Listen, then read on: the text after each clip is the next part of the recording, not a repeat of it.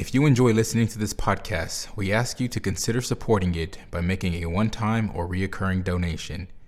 Visit Mayflower's website at www.mayflowerucc.org and click on the Donate tab in the menu. Donations made to Mayflower's Communications Fund are tax-deductible and help ensure that this podcast is available.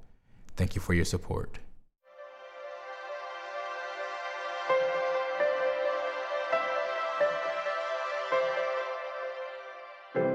The sermon you are about to hear was preached at Mayflower Congregational UCC Church in Oklahoma City by the Reverend Dr. Lori Walke, senior minister at one of America's premier liberal Protestant pulpits. At Mayflower, we are an open and affirming peace and justice church, where we believe religion should be biblically responsible, intellectually honest, emotionally satisfying, and socially significant. We go now to the pulpit of Mayflower Congregational UCC Church of Oklahoma City and to the preaching and teaching of Reverend Dr. Lori Walke. Good morning. Welcome from Mayflower Congregational United Church of Christ, where no matter who you are or where you are on life's journey, you are welcome here. Let us pray together. We know what Ecclesiastes says, Holy One. There is nothing new under the sun. But the headlines seem pretty new. This hasn't happened before. No former president of the United States has ever been indicted on criminal charges. For more than 2 centuries, presidents have been immune from prosecution while in office and effectively even afterward. Until now. But maybe Ecclesiastes isn't talking about the particulars. Perhaps what isn't new is that people have always tried to get away with it. Perhaps what isn't new is that people have always tried to silence each other. Perhaps what isn't new is that power corrupts, and absolute power corrupts absolutely. But before we think this is about someone else, maybe what isn't new is that we are to confess our sins to one another and pray for one another. Maybe what isn't new is our need to be reminded that whoever conceals their sins does not prosper, but the one who confesses and renounces them finds mercy.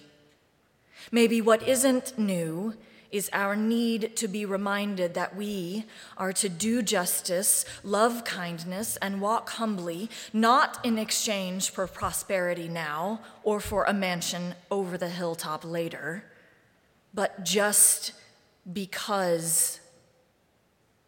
Help us to pay attention to what matters, Holy One.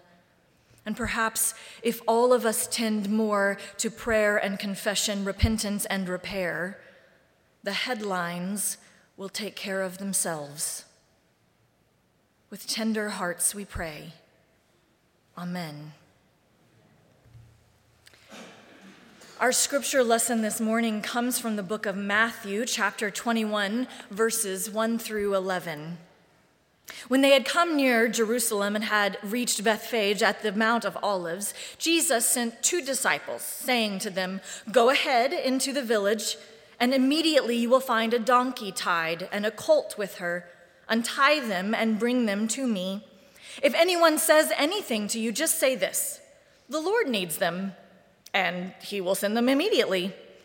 This took place to fulfill what had been spoken through the prophet, saying, "Tell the daughter of Zion, look, your king is coming to you, humble and mounted on a donkey, and on a colt, the foal of a donkey."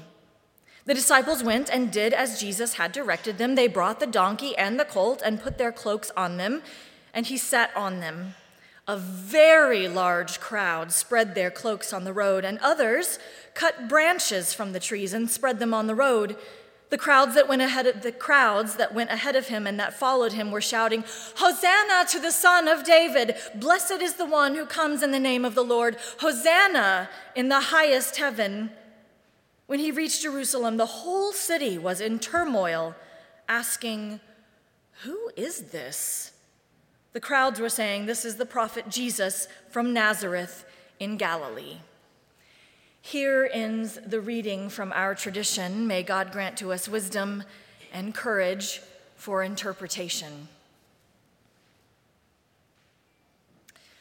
Palm Sunday is one of the most stressful Sundays of the entire year for pastors.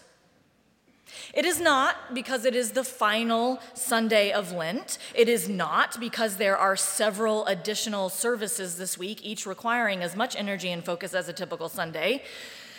It is not because we are already a little anxious about next Sunday, Easter, when there's a lot of pressure to stick the landing. None of that is why we are on high alert today. It's the palms, the leafy branches, or whatever you want to call them. What a nightmare. I am aware that I have ranted about this before. This expectation that on Palm Sunday we have the kids march around the sanctuary doing a reenactment of sorts of Jesus' triumphal entry into Jerusalem.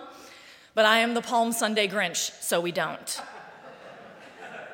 Like, seriously, it is as if someone asked, what activity can we do in worship that will 100% result in someone getting hit in the face?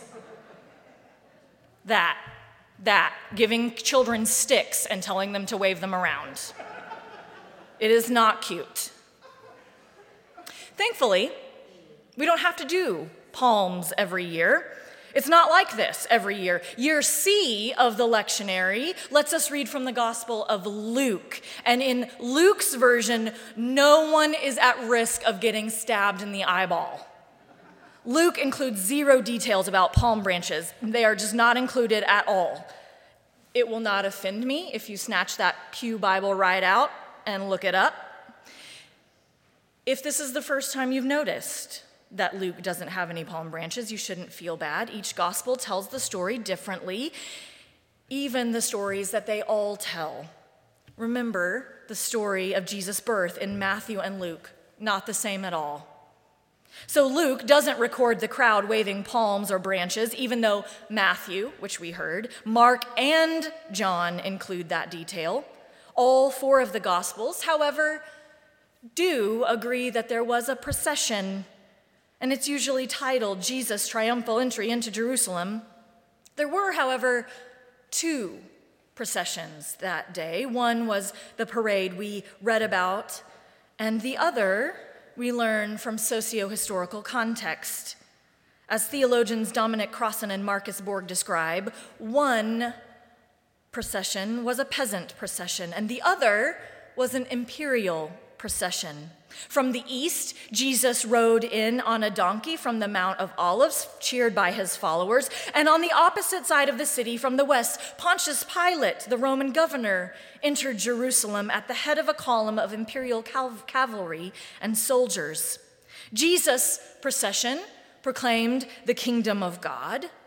Pilate's procession proclaimed the power of empire.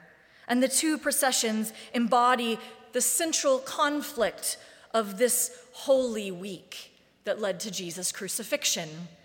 If Pilate's procession embodied the power and glory and violence of empire that ruled the world, then Jesus' procession embodied an alternative vision, the kingdom of God.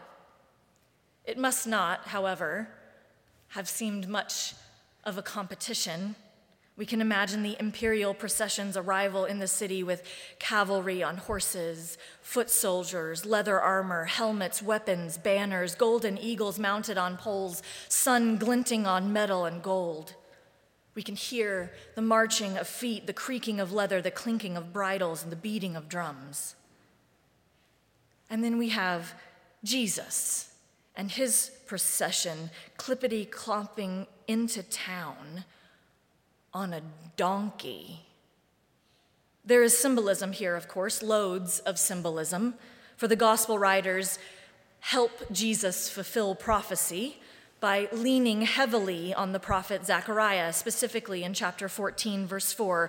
On that day his feet shall stand on the Mount of Olives, which lies before Jerusalem on the east. Jesus does just that, riding in on a donkey. According to Zechariah, a king would be coming, humble and riding on a colt. This king, the text says, riding on a donkey, will banish war from the land. No more chariots, war horses, or bows and arrows, no more swords. Commanding peace to the nations, he will be a king of peace. In ancient Palestine, the donkey was actually considered to be noble, not despised, and really not even that humble, but you get the picture. And for most people in that time, the donkey was a symbol of peace. In war, kings rode horses, but not in peacetime. So entering the capital city astride the colt of a donkey signaled humility, yes, but above all, peace. Jesus came in peace, for peace. And many, many people were ready for this peace. They needed this peace. They wanted this peace, hence the crowds that met him.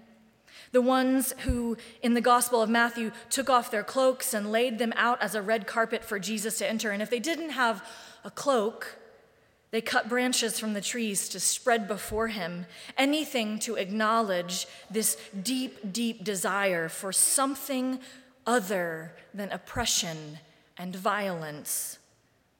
The text tells us they were shouting, "Hosanna to the Son of David.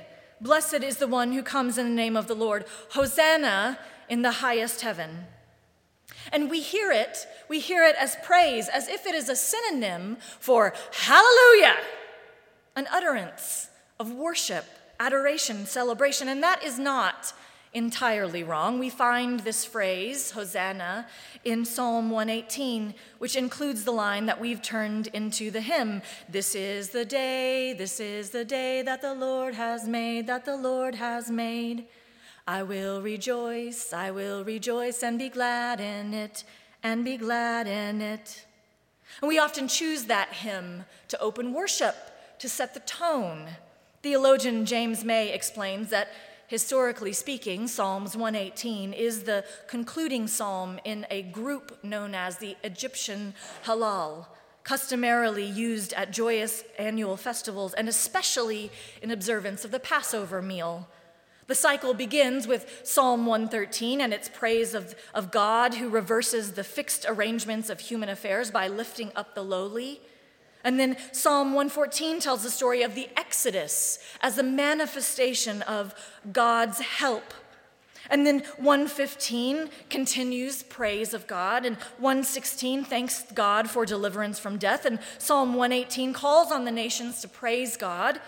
Every one of the first 5 psalms in the cycle anticipates Psalm 118, which then offers thanks and praise for the steadfast love of God and deliverance from death. And when we use it on Palm Sunday, we use it in the same way, as if the procession were exclusively a happy parade, a celebration. But to do so forgets its context, which is so important to remember what's really going on. We remember that other parade on the other side of the city, the one for Rome and its power. If everything had been fine, there would be no need for that Jesus parade. If everyone had what they needed, there would be no desire for different leadership. If people and land were at peace, they would not be crying out, Hosanna, for this is actually not a happy utterance. Things were not fine. People did not have what they needed. There was no peace. Hosanna is the Greek transliteration of a Hebrew imperative phrase meaning save now. That's what they were yelling that day so long ago. Save us, Son of David, from oppression, from poverty, from want and need. Save us from legalism and violence. We do not have our daily bread. Save us, save us, save us. This is what Hosanna means. Save us. It is a crying out, a call for help, an emergency flare, a Mayday distress signal. Save us. So it is not hard then to see the irony of how we have tried to keep this scene light, make it an easy prayer for our children instead of a prayer for deliverance. Irony indeed, given that our children are crying out, "Save us," as gunfire rings out in the elementary school hallways and in their high school classrooms. Save us. Save us as public money, resources, and teachers are siphoned away from their classrooms. Because as our governor believes, while rich people don't need vouchers, millionaires should get them as a matter of principle. Save us. Save us, our children cry, as we keep our heads down about climate change while sea levels rise and glaciers melt, along with historic heat waves and relentless flooding and a tornado season that starts in February. Their inheritance is supposed to be polar bears and rainforests. Save us, they cry. It's not just the children, of course. As we imagine who else might have been along that route crying, "Save us," it would include every transgender beloved targeted by more than 650 anti-queer legislation filed this year. We can imagine the street lined with immigrants and refugees, hoping the United States will turn the porch light back on. We can imagine Black boys and Black men lining the route. Save us from overrepresentation in after-school detentions, which turn into overrepresentation in arrests, which turn into overrepresentation in prison sentences. Save us from a penal system that is doing exactly what it was designed to do. Hosanna, save us. This is what Jesus heard as he entered the city. And Jesus, seeing their tears and their struggle, turned around and muttered, "Thoughts and prayers," and then went off to find a hotel for the week. That is not what Jesus did. If we were to keep reading into verse 12, we would discover that Jesus' next stop was the temple, a place of power and corruption at the time. But instead of wringing his hands, Jesus flipped the tables of injustice, unseated oppressors, disrupted business as usual. Note that he did not march off to Rome to confront Caesar. Jesus tended the part of the garden he could touch. He went to the place where he could make a difference, and he did what he could, where he was, with what he had. This too is instruction for us, friends, to do what we can, where we are, with what we have, to go on the record to say that it does not have to be this way, that it should not be this way. So we have got to do something, anything, church, to respond to the Hosanna, save us that we hear in real life. Write an email, make a call, volunteer where trans kids are getting support, invest in Black businesses, work to unseat those who are in office for themselves by electing people who are attentive to the common good. Let the authorities know that we will not stand by, that the status quo is not working. This is not a story of us kicking rocks on the sidelines, church, just watching Jesus go do his thing. That's because his thing is our thing. During this last week of Lent, let us be found in lockstep with Jesus, walking towards the fray, turning our thoughts and prayers into policy and change, doing what we can, where we are, with what we have. Our children are counting on us to take this story seriously. Amen.